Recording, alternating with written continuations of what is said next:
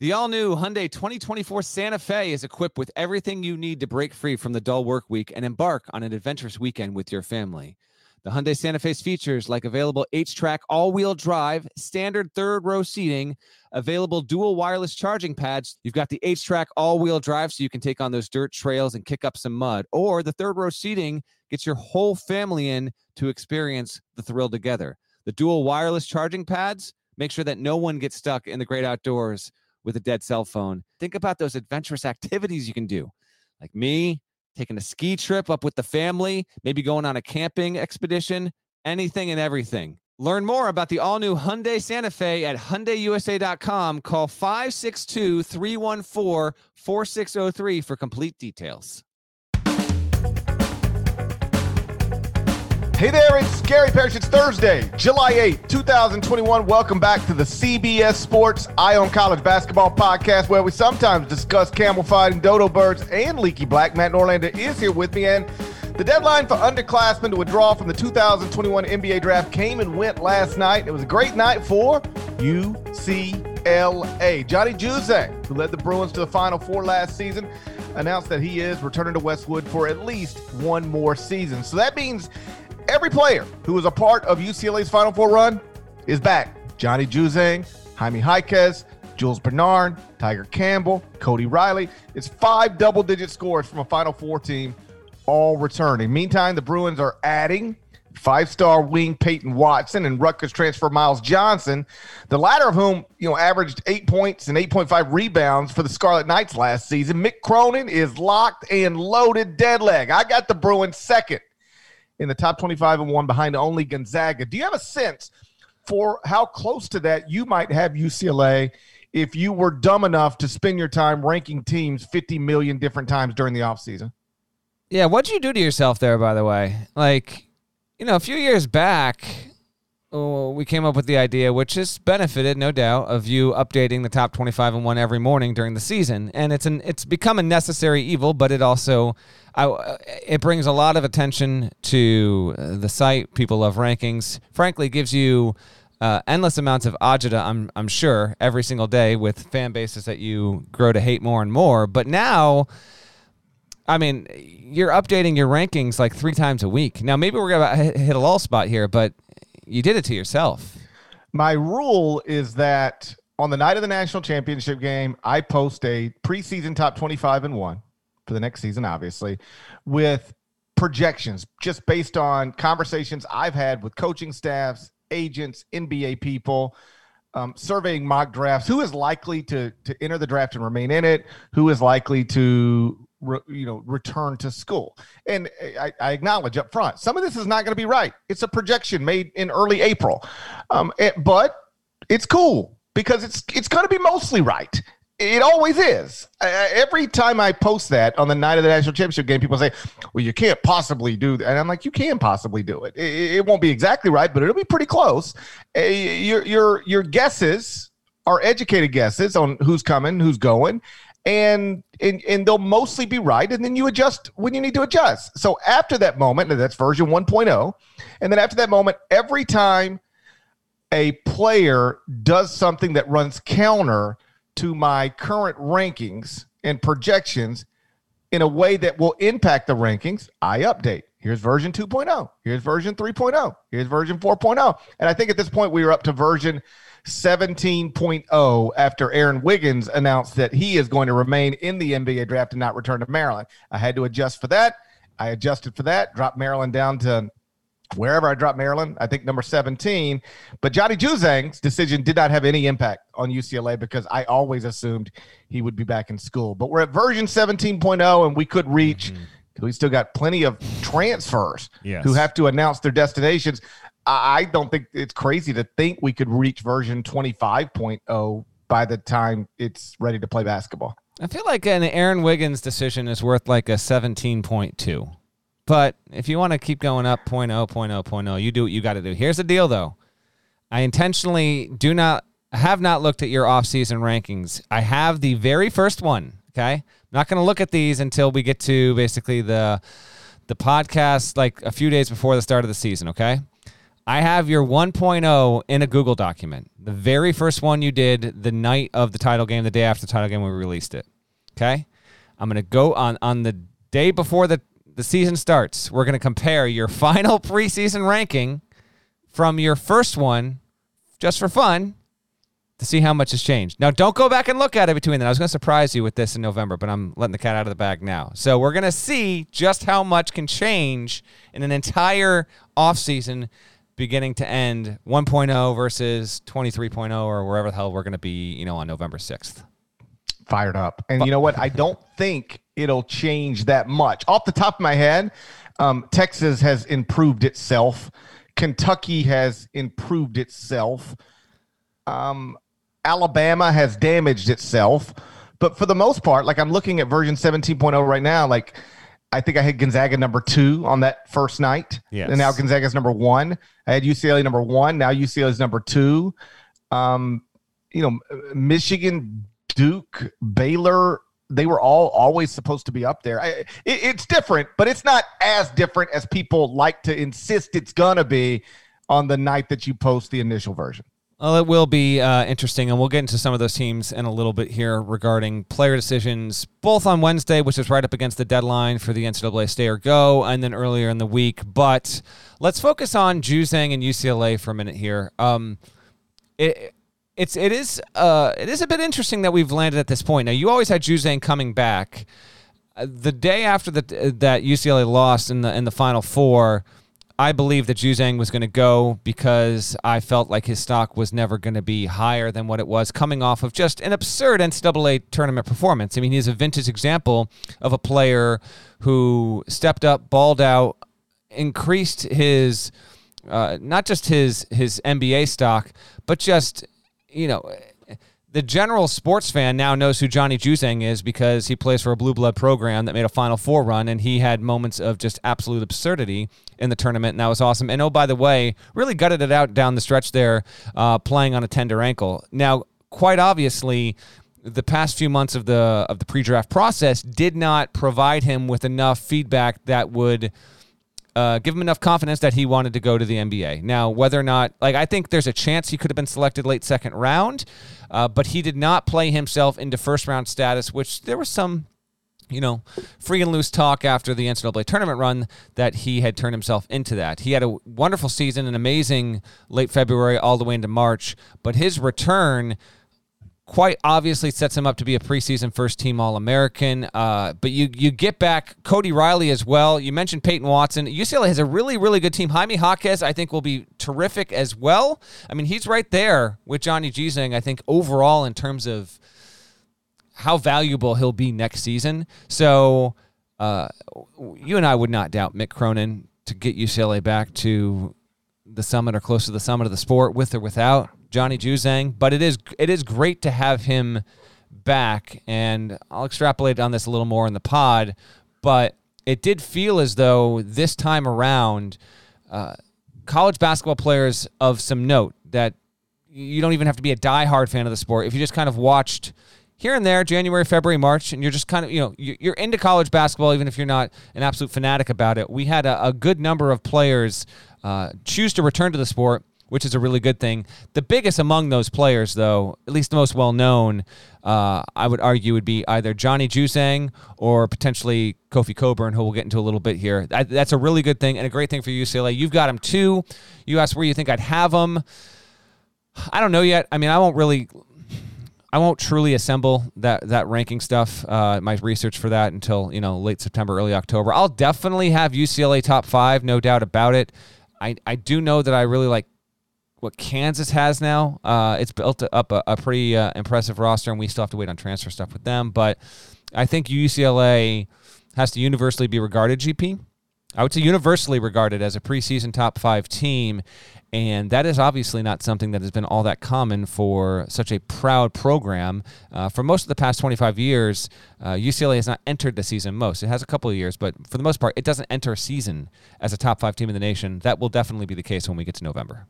The point you make about Johnny Juzang being recognizable even to casual fans, I think is important for the sport. Luka Garza returned for last season and was going to be the consensus unanimous preseason National Player of the Year, but he wasn't coming off of some incredible NCAA tournament run. He was just coming off of an incredible season at Iowa. Most people who don't follow college basketball did not know who he was. I remember talking to my friend and colleague Jeff Calkins, who's a longtime columnist with the Daily Memphian, and he was like, I don't know who Luka Garza is. I was just curious, like, do you know who Luka Garza is? Like, if I say Luka Garza, does that matter to you? This was in advance of last season. He was about to be the consensus National Player of the Year preseason.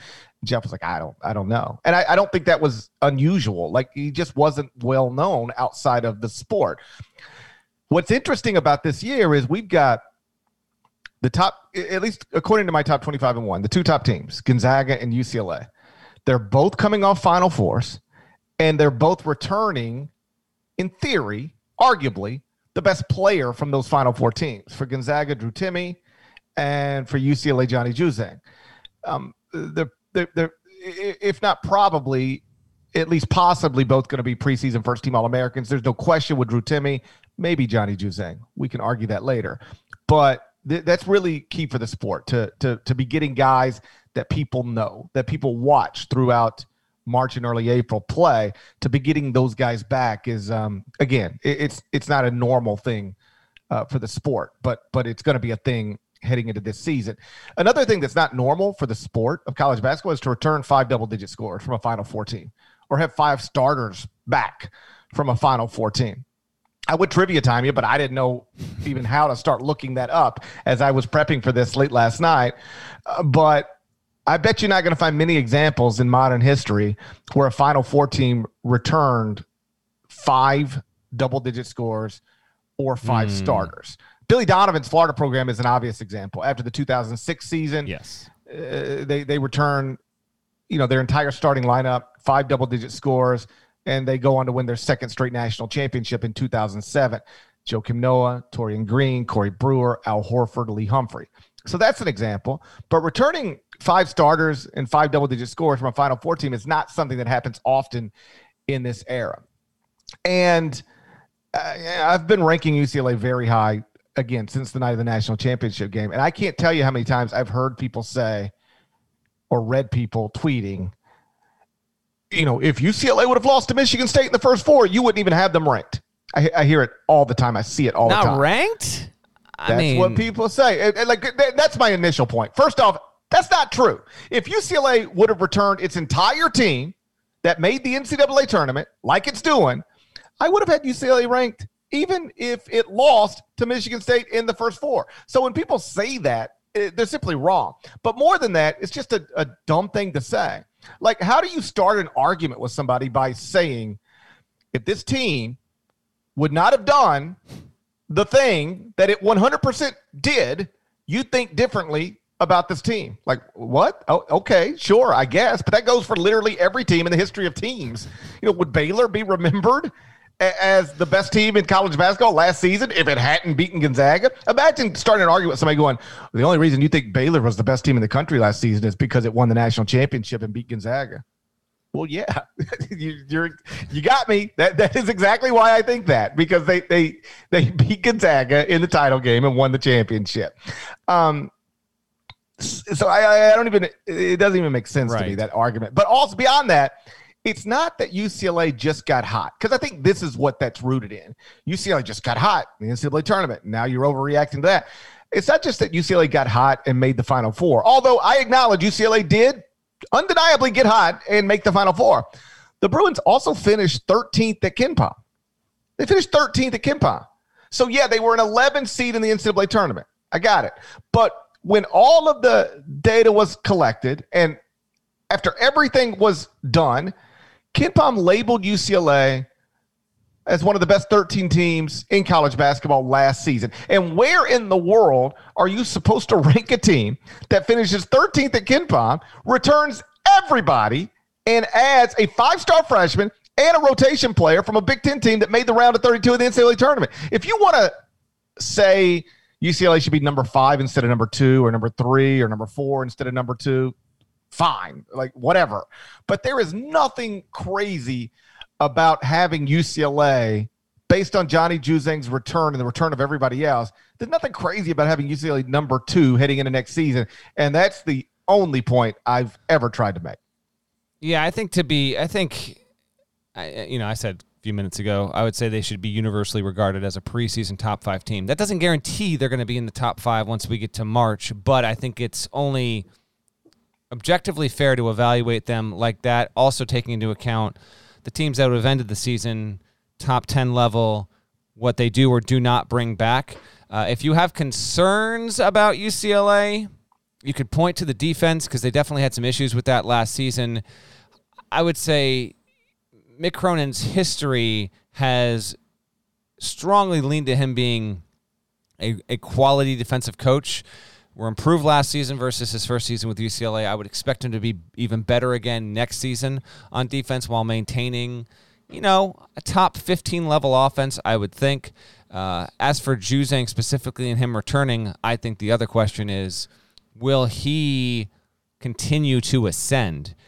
Because I got to imagine that he and his family really had a long discussion about doing this. Now, I do think he's got I think he is an ideal candidate for a player, All-American fringe draft pick playing in a big school who can now profit off of NIL. Like, if I'm Johnny Juzang, I have to imagine that Juzang and his family and representatives had discussions about where there could be areas for him to make some serious money this upcoming season. And by serious money, obviously I'm talking like at least 6 figures. The star player at UCLA on a Final Four team that's coming back, I think he'll have really good opportunities. And I'd be interested to know from Johnny, and someone's going to ask this to him soon, I would think, or by the preseason media day at the latest. Like, if the NIL stuff wasn't in place, would you have gone to the NBA? Yes or no? And if the answer was, if there was no NIL, I was going to the NBA, it wouldn't surprise me whatsoever. But aside from all that, will he continue to ascend and be a quality player? Because he did bring his game up a significant notch in the tournament. Remember, he was a non-factor at Kentucky after entering at Lexington as a heralded recruit, and then last season he really gained steam as the season went along, and then it went to another level once he got to the NCAA tournament. As a reminder, 23, 27, 17, 13, 28, 29 points. Those were his game totals once we got to the postseason. Prior to that, here's what they were: 9, 12, 18, 25, 6, a DNP, and then 12. He was a good player. He just wasn't the supernova that he was on the stage of the NCAA tournament. So will he take that next step? If he does, that's the biggest reason. I think that he will, and that's why I would list UCLA somewhere in my preseason top 5. In the regular season, Johnny Juzang averaged or for the entire season, rather, he averaged 16 points, 4.1 rebounds, 1.6 assists. In the NCAA tournament, he averaged 22.8 points, and he shot 50.9% from the field and 37.5% from 3. He took it to another level in those last 2 games, which is where, because I remember it a little differently than it actually is. I remember Johnny Juzang just being awesome throughout the entire NCAA tournament. Like, that's not really true. He got 13 points in the Sweet 16 win over Alabama. It wasn't like he just dominated every game. But those last 2 games he played, 28 points on 19 shots in an Elite 8 win over Michigan, and then 29 points on 18 shots in that Final Four loss to Gonzaga. Those are the ones that, made it where you don't have to be a college basketball fan to know who that dude is. The point you make about name, image, and likeness being a thing now and possibly playing a role in his return, I think can't be overstated. Like, when I talked to NBA people in recent weeks, especially after the combine, they were like, Johnny Juzang is not a first-round pick. He might not be a second-round pick. He's a two-way player, who probably spends most of next season in the G League if he wants to be a professional in this country. And given that reality, maybe in a different time you go, okay, fine, two-way player. I'll take it. Let's go. I'm going to bounce between a G League team and an NBA franchise. I'll be making a paycheck. I'm fine with that. But right now, I think you're right. Johnny Juzang can probably make more money playing at UCLA than he can playing anywhere else in this country next season. So it makes the decision, or at least it would for me, it makes it a little easier. When you are weighing, because this is a point I've made forever, if you are a college star at a prominent program who doesn't project as an NBA star at the next level, you will never have the responsibility on a basketball court again that you have right now. In other words, Johnny Juzang heading into this season is going to be perceived as the best player on one of the best teams in the country, playing largely in front of sold-out arenas and on national television. He'll never have that again. He'll never be the best player on his team again after he leaves UCLA, unless it's at a level below the NBA. I think that's a reasonable thing to suggest. So, man, if I'm telling you, do you want to play in empty G League arenas or packed Pac-12 arenas? Do you want to play on no television or national television, nearly every game? Like, if you're weighing all these options, what you want to be, just another dude on a team or the best player on a team who gets all the shots? Like, these things are all leaning one direction. Like, I want to play college basketball. That sounds a lot more fun. The thing that twists it back the other direction, it has often been, but I can make money doing it over there. I can make money being the seventh best player on a team at the professional level. Okay, but now you can make money legitimately as the best player on a college team. And I think that probably matters. My question, and we're going to find this out, everybody thinks they know, but it's impossible to know until we live through it and see. Are you better off? Because on one hand, you'd go, man, Johnny Juzang, best player at UCLA in a market like Los Angeles. Woo, what kind of money he's going to make? And perhaps we'll find out a whole lot, or not as much as you think. We'll see. But I'm interested to find out, where are you best positioned to actually cash in on your NIL rights? Is it in a market like LA, or is it in a market like Lawrence, Kansas? If we're talking about NBA players, you'd rather be in the big market than the small market. But if you're Johnny Juzang and you're trying to cash in strictly on name, image, and likeness, in Los Angeles, yes, you're the star basketball player at UCLA. But you're not LeBron James. You're not Anthony Davis. You're not Kawhi Leonard. You're not Paul George. You're not Mookie Betts. There's a lot of things you're not in that market. You're way down the list. Whereas, in East Lansing, you're the biggest deal in that region.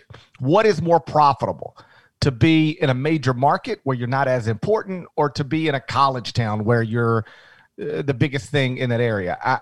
I'm not sure.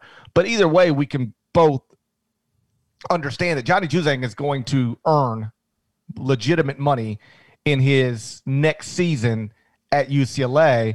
And you got to think that was at least a factor in his decision to return to UCLA, which is just another great thing about name, image, and likeness rights. Beyond the fact that it's right and good, it also can help these sports keep borderline draft picks in school a year longer, because you don't have to leave anymore if your goal is strictly to earn a legitimate paycheck. So Juzang was the biggest decision on Wednesday. We would agree with that, but there were a lot of other bigger decisions. You want to get into the list and refresh our listeners on the names to know that are coming back and ones that are gone for good? Yeah, we'll bounce through those names here in just a second, but first, check this out. Are you looking for a new basketball shoe? If so, this is Gary Parrish here to tell you that the New Balance 2-Way V4 features the groundbreaking use of fuel cell technology with fresh foam, creating the ultimate combination of rebound and cushioning. Every step feels explosive and dynamic, and the upper construction features a lightweight textile that's supportive and breathable. So whether you're hitting the clutch shot or locking down the opposition, the 2-Way V4 gives you the tools to play at a high level. Learn more and purchase the 2-Way at newbalance.com. Robert Half research indicates 9 out of 10 hiring managers are having difficulty hiring. If you have open roles, chances are you're feeling this too. That's why you need Robert Half. Our specialized recruiting professionals engage with our proprietary AI to connect businesses of all sizes with highly skilled talent in finance and accounting, technology, marketing and creative, legal, and administrative and customer support. At Robert Half, we know talent. Visit roberthalf.com today. So Johnny Juzang wasn't the only significant player to withdraw from the NBA draft in recent days. Deadleg, run us through the other dudes who matter to the sport. All right. This is most of the names, I won't say all the names, that decided this week, essentially, for the most part. I'll start with the guys that are gone because there's very few. And normally this is how it goes, but I did feel like the number was smaller. So Jose Alvarado leaving Georgia Tech, he's gone. Aaron Wiggins, as you mentioned, leaving Maryland, he's gone. The most impactful decision this week for a player that's gone that was considered somewhere in the 45-55, 50-50, 55-40 range would be Jason Preston, who got Ohio to the NCAA tournament. Really nice passer. He is gone. He had a workout with the Lakers on Wednesday and decided after that this is indeed where he was going. He will get drafted. Interesting prospect overall. Those are the only three players in recent days that were considered on the fence-ish who are not returning to college basketball. Everyone else I'm about to tell you right now is coming back. Here are the players that are coming back and are going to come back to the programs that they were playing at last season. The biggest one that's coming back and for sure playing at the program he was last season, Hunter Dickinson. Remind the listeners, where do you have Michigan right now? I believe 5th in the top 25 and 1. Let me double check that. Yes, Wolverines 5th. They bring back Hunter Dickinson, Eli Brooks, and then Juwan Howard is enrolling the number 1 recruiting class in the entire country. Indeed, he is. Hunter Dickinson, no doubt about it, will have a case to be a preseason first-team All-American. Him returning to Michigan, I think, is a big deal because not just of his skill. I mean, listen, I think he'll have a chance to really grow as a sophomore here, but you play at Michigan, you play in the Big Ten, you want to talk about a player that's going to be among the 5 or 6 biggest names in the sport next season. I do think Hunter Dickinson will be one of those. Whether or not he's a top 5 player, I think he'll be a top 5, 6, 7 name overall because I think he'll be a major factor on a national championship contending team. So he's coming back. We talked about LA. Isaiah Mobley is going to return to USC. Well, obviously his brother Evan, who we featured on a draft profile pod, he's going to be a top 5 pick, so he's obviously gone. But Isaiah Mobley returns to the LA area for USC. That's a really nice boon for the Trojans there. Also in the Pac-12, here was a genuinely surprising one. Surprising so much that the staff here at CBS Sports, we've been putting together some draft stuff and for later this month and on draft night, and we have to do like these little capsules on strength and weaknesses.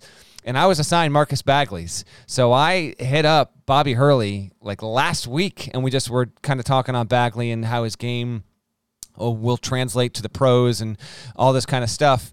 I thought he was gone. I just didn't think that he was coming back. And so I think he was the most surprising decision of the past 24, 48, 72 hours, one way or the other. The fact that he not only came back, he's going to play at Arizona. Something weird happened there, by the way. Just real quick on this. Like, he actually was coming back, right? And then it was like he's going to be in the transfer portal. And then 4 hours later, he's staying at Arizona State. But that's a big deal. I think he's actually he could be the player who was like a quality player last year, GP. But if he gets stuff done that he needs to and grows, we could look up in February. And if you told me that Bagley was like a top 3 Pac-12 player of the year candidate, I would believe it. I just want quick thoughts on him because I thought his decision was certainly significant because of the fact that not only he's returning, but returning to an Arizona State program that could really use him. No, most people thought, he's probably staying in the draft. But if he's not staying in the draft, then he's going to return to college and transfer from Arizona State. And instead, he decides to withdraw from the draft and return to Arizona State. Obviously, something changed there. I'm not interested in speculating on it, but I will remind you that name, image, and likeness rights is a thing right now. And it wouldn't be the most surprising thing in the world if somebody sat down with him and said, do you know how much money you can make legally by returning to Arizona State for one more year of college basketball? And those conversations, I would assume, can be eye-opening. I mean, we just saw a situation with Miami football. Do you see this story? Oh, yeah. A booster is promising every scholarship player $500 a month.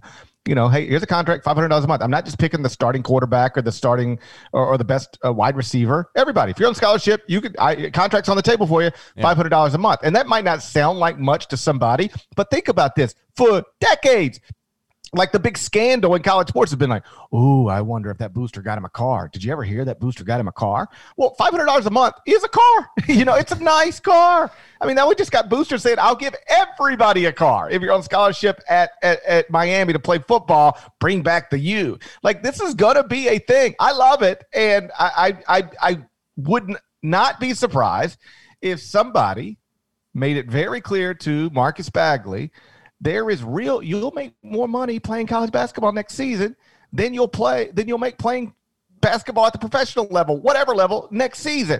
And what's more fun? To be, again, one of the best players, if not the best player, on a team in the Pac-12, or just being a guy on another team somewhere below the NBA level. Hunter Dickinson mentioned this as a factor in his decision to return to Michigan. I don't know that it's true, completely true in every case where somebody says it, because Hunter Dickinson, like, if we're just being honest, he can say, yeah, name, image, and likeness rights is a real reason I came back. And you go, okay, I believe you. But like, another reason is like, were you going to be picked? Right. It's a way of shielding that. No doubt. You can shield your reality of like what your chances of actually getting picked were. It's a convenient thing now. It'll be true in some cases, but I hear what you're getting at now. Yeah, no, I don't. I think it's true in some cases. And I do think it tilts the seesaw, if you will, in some cases. Like, okay, they telling me I might get picked in the 50s, but maybe not at all, and definitely not in the first round. But, I could still end up in the G League and make a paycheck. And okay, yeah, you could do that. And in different years you might, but you could make a bigger paycheck playing college basketball. Just play college basketball and be awesome. I do think it's a factor. Is it the largest factor for some of these players? Maybe not, but I do think it's a factor. And that's another great thing for college basketball. We've been talking for years. How do we keep the borderline draft picks in school? We don't have to keep Zion Williamson in school. That's absurd to think that you could. You don't have to keep Ja Morant in school another year. It's absurd to think that you could. But can you keep Jared Harper in school? Like, that's the guy you should be able to keep in school. And with name, image, and likeness rights now a reality, it appears to me what we found out with this draft is you can keep the Jared Harpers in school. A lot of Jared Harpers, if you will, stayed in school this season. Yeah, that's a really good thing for college basketball. I mean, I got a few more names to get to you here that I think, it's I'll say this before I get to the rest of these names. I will say this, GP. I wonder if you agree with this.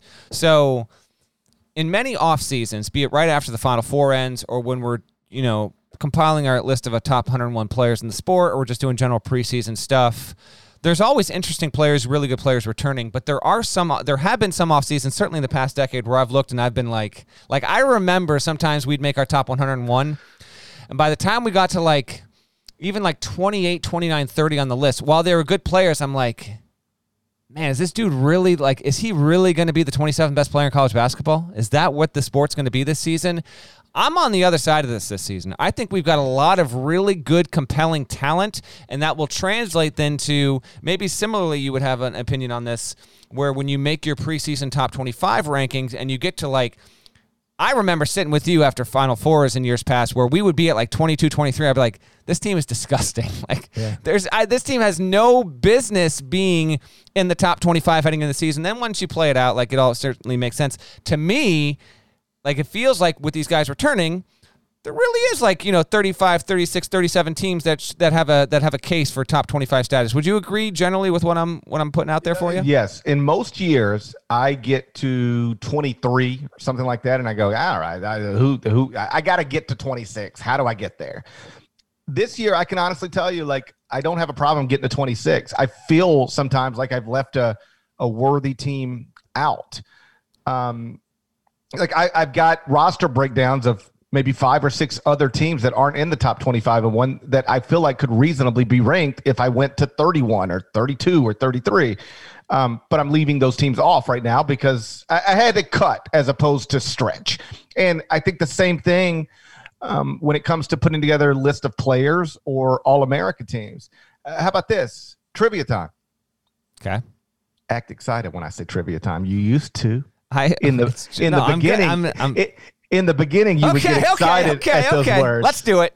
In the beginning, you would get excited with those words, but now you seem less enthusiastic. I'm enthusiastic. Let's go. Trivia time. Okay. We put together a first team, second team, and third team All-America team at the end of last season, 15 players. 4 of those players are back in college. That's not normal. In some years, it's 1. Maybe 2. And who are they? Sometimes that's the trivia time. I know. Name the 4 players who were on who were among the 15 players on our All-American teams last season who are back in school? Kofi Coburn. That's a correct answer. Remy Martin.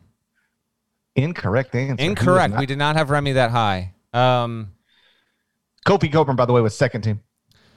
Did we have Drew Timme third team? First team. First team. Last year. Remember, we do this in advance of the Final Four, but after the Elite Eight. And Drew Timme, through that NCAA tournament, was clearly Gonzaga's best player. I crossed my wires there. Yep. Okay. All right, so we're at 2, and I need 2 more. We went with. Did we go with? We had to go with Juzang at that point. We didn't. I told you he wasn't. Like his big game. Like he was not good in the Elite Eight. He only had 13 points, and then he had the big. He had the big. Or he was not great in the Sweet 16, and then he was great in the Elite Eight, and then great in the Final Four. But we stopped. We did this just before he had the big game against Gonzaga. All right. I was, though, actually surprised when I went back and looked at it last night that Juzang wasn't first. All right, I know one of them for sure is Asmus. We put Asmus third team, did we not? Yes, we did. Yeah, okay, so we need one more. That's returning that we had as an All-American. That's back. Give me... Is this gettable? Yes, we've already talked about this player. On this podcast. Yes. Dickinson. That's right. Hunter Dickinson was third team. The 4 players who were our CBS Sports All-Americans last season who are going to be back in school, Drew Timme, Gonzaga, first team. Kofi Coburn, we don't know where he's playing. I'll get to that. But he was a second-team All-American. It ain't often you can get a second-team All-American in the transfer portal, but here we are. Hunter Dickinson was third team. Max Asmus was third team, and that was another significant decision from Wednesday night. Max Asmus withdrawing from the NBA draft. He averaged 24.5 points for Oral Roberts last season. I remember you and I talking about it in advance of putting together these All-American teams. It's very easy to be dismissive of somebody scoring like that at the mid-major level. Whether you should be dismissive of it or not, it's very easy to go, doing that against these schools for that school. What does it really matter? But then you see him go to the Sweet 16. He gets 29 points in a win over Ohio State, 26 in a win over Florida, 25 in a Sweet 16 loss to Arkansas. And you go, okay, well, it turns out this guy could do this against anybody. And that is why he started to get, some first round buzz connected to his name. And Chad Ford tweeted this last night. I don't know if you saw this, longtime NBA draft analyst. He said Max Asmus got some first round buzz after a huge NCAA tournament, but his stock came crashing down to earth at the combine, where he measured small, tested as the worst athlete among guards, and struggled with his shot in the 5-on-5. So I'm assuming he got the feedback that suggests you're not quite ready to play in this league right now. And by the way, you might not ever be, we'll see, but you might not ever be, if you test unathletically and you're little, it's hard to overcome at the NBA level. So we'll see, but that doesn't mean he can't be a great college player. And if I were putting together a first team All-American preseason team, Max Asmus from Oral Roberts would be one of my guards. Do you if I were putting together an All-American team right now, because I did it last night. Okay. And I struggle with the final spot or so, but here's what I would do. Max Asmus, Oral Roberts at one guard. Johnny Juzang, UCLA, at another guard. Paolo Banchero at Duke would be on my team. Drew Timme at Gonzaga would be on my team, and he'd be the preseason National Player of the Year. And then I think Kofi Coburn, who is to be determined, but that has me leaving off Hunter Dickinson, and that's obviously tough. But just like we were talking about earlier, I'm not having to stretch to find the 5 players. I'm having to cut really good guys. Some other names that I think could reasonably be considered as I was just sort of bouncing through rosters: Colin Gillespie, Villanova; Remy Martin, Kansas; Andrew Jones, Texas; Kellen Grady at Kentucky; E.J. Liddell, Ohio State; Kyle Lofton, St. Bonaventure; Trevion Williams, Purdue, Yeah. Armando Bacot, North Carolina, Keve Aluma, Virginia Tech, again, Hunter Dickinson, Michigan, Chet Holmgren at Gonzaga. A lot of either really interesting prospects or already established, experienced, accomplished, veteran in college basketball players. Like there's some interesting college basketball talent returning to college basketball next season. I don't want to say I'm ready for the season because I'm not. I'm ready for another vacation. You are not ready for the season. But no shot. I'm looking forward to the season. How about this?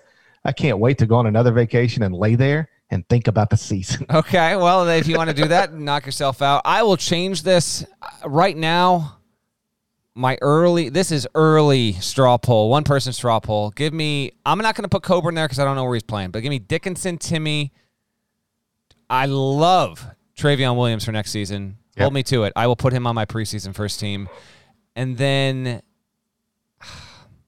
I guess Juzang and Gillespie, but I got to think more on that.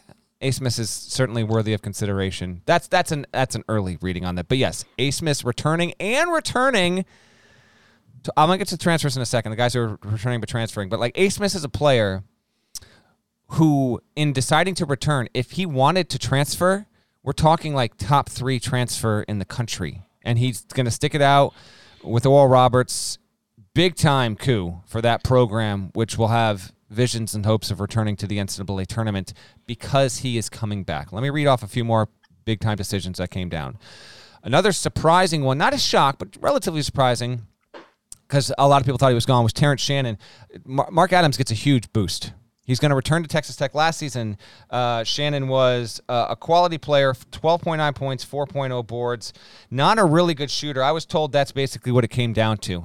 Needs to improve the shooting, and if he can, he will become an NBA draft pick. There's a shot he could have been picked overall as well, but was going to drift into the 50s if that was the case. He returns. That's big time for Texas Tech. The best 1-2 punch, we got Ron Harper and Geo Baker both back at Rutgers. Do you have Rutgers in your rankings? I do not. Okay. I would say that with them returning, probably deserve to be top 30. Are they in that group of 5 to 7 on the outside looking in?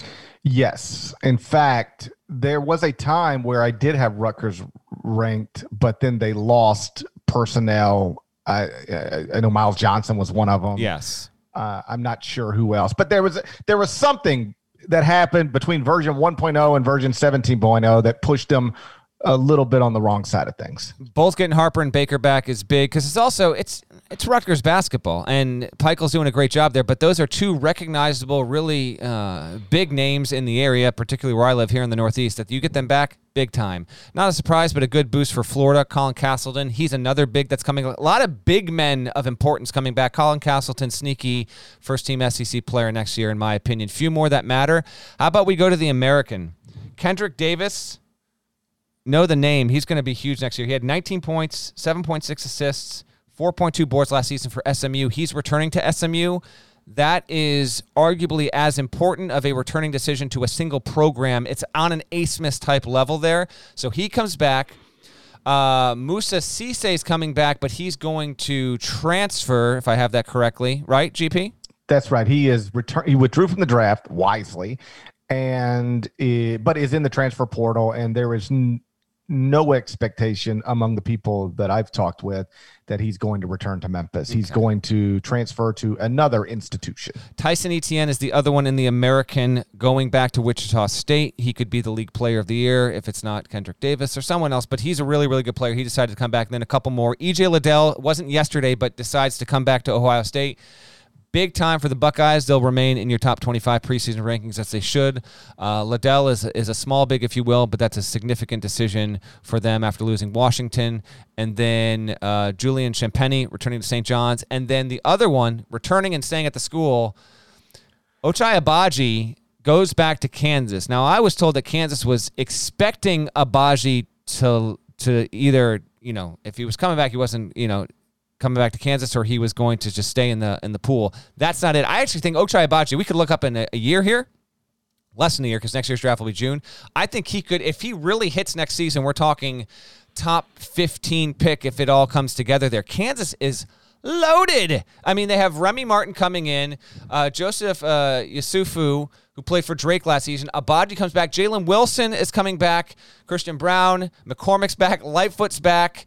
I don't think they will have room. I actually don't think they're going to have room for a scholarship. Now, let me scoot this in and segue to the guys that are coming back or transferring. So one of the most important ones is Remy Martin, who's coming back, transferring from Arizona. He's going to Kansas. The other one that's coming back but transferring that had Kansas on his list is Marcus Carr. I don't think Kansas is going to have the room. Marcus Carr was a high-volume player for a bad Minnesota team. My guess is he'll go to Texas. That's just a guess, but if you made me pick among the few schools he's considering, he is a very, very important, he could just be a baller stud next season. So he's coming back, transferring. Other players that are either transferring or maybe transferring, we mentioned Musa Cisse. You've got Smith's teammate, Kevin O'Banner, also very good in that run for Oral Roberts, coming back, transferring. Not this week, but last week, Jaden Shackelford, we mentioned him, Alabama. I think losing him actually dings the tide. And then two more big men. Dawson Garcia coming back, still considering Marquette. Immense buzz that he's going to go to North Carolina. UNC will be completely intriguing in year one under Hubert Davis. I would think that Garcia is going to go to Carolina. And then lastly, we'll finish up with a huge name here. Kofi Cockburn is coming back. But two of his former coaches, assistants at Illinois, Orlando Antigua and Chin Coleman, are now on staff at Kentucky. Kentucky's interesting because it has Oscar Tshiebwe. You can't really, not that you can't, it just doesn't make a lot of sense to play both Cockburn and Tshiebwe. Is Cockburn going to go to Kentucky? If he does, how does that affect their roster? Will he choose to return and play for his coach, Brad Underwood? Will he go somewhere else? He's in the portal. Completely fascinating decision because he could be a top 5 player in the sport next season if he lands in the right spot and continues to produce. So he is coming back. That's a laundry list of guys. A lot of them really, really good. Really good news for college hoops this week with the amount of talent and knowable names in the sport returning. And now as we waiting to see where these guys are going to go, plenty of interesting in the portal decisions, but to me, none bigger, more intriguing than what happens with Cockburn and whether or not he's going to return to Champaign, go to Lexington, or maybe somewhere else. We'll have to wait and see on that. One quick bit of news, by the way, that came out early Thursday morning. Small thing, but kind of a cool thing. It was announced that there's going to be a Jumpman Invitational. These are all Jordan Brand schools. That's going to be played in Charlotte. The first one is for next year. It's going to start in December of 2022. Men's and women's teams from Michigan, North Carolina, Florida, and Oklahoma have agreed to a 3-year contract where those schools will play each other in a round robin year by year by year. So Florida, Michigan, North Carolina, Oklahoma, part of the Jumpman Invitational. Another quality non-conference opportunity for college hoops, which I think is pretty good. Yes, it's on a neutral court, but you have big-time schools involved in this in men's and women's basketball. It's a pretty cool, fun deal there for some of the biggest brands in college hoops that will start, again, in 2022. Shouts to Devin Downey. Shouts to Chester, South Carolina. Shouts to Harvey Thomas, legend. Shouts to Larnell. Thank you guys once again for listening to the Eye on College Basketball Podcast, middle of the dumbest pandemic of my lifetime. If you're not subscribed, please go subscribe anywhere you subscribe to podcasts, including Apple Podcasts. And while you're there, leave a review. Type some nice words. It takes 20 seconds. We sit here and talk about transfers for 50 minutes. Surely you can take 20 seconds and give us a 5-star review and type some nice words. That's all we're asking. Either way, we appreciate you. And we're going to talk to you again real soon. Until then, take care.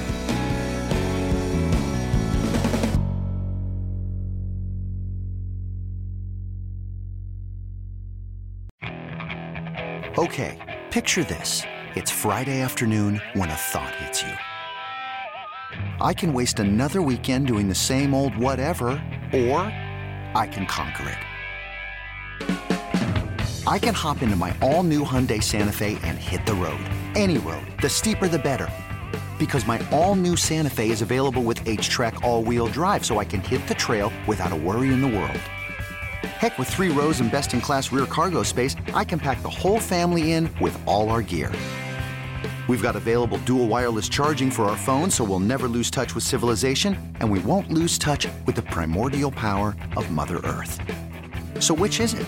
Waste the weekend or do something a little more epic? And conquer it in the all-new Hyundai Santa Fe.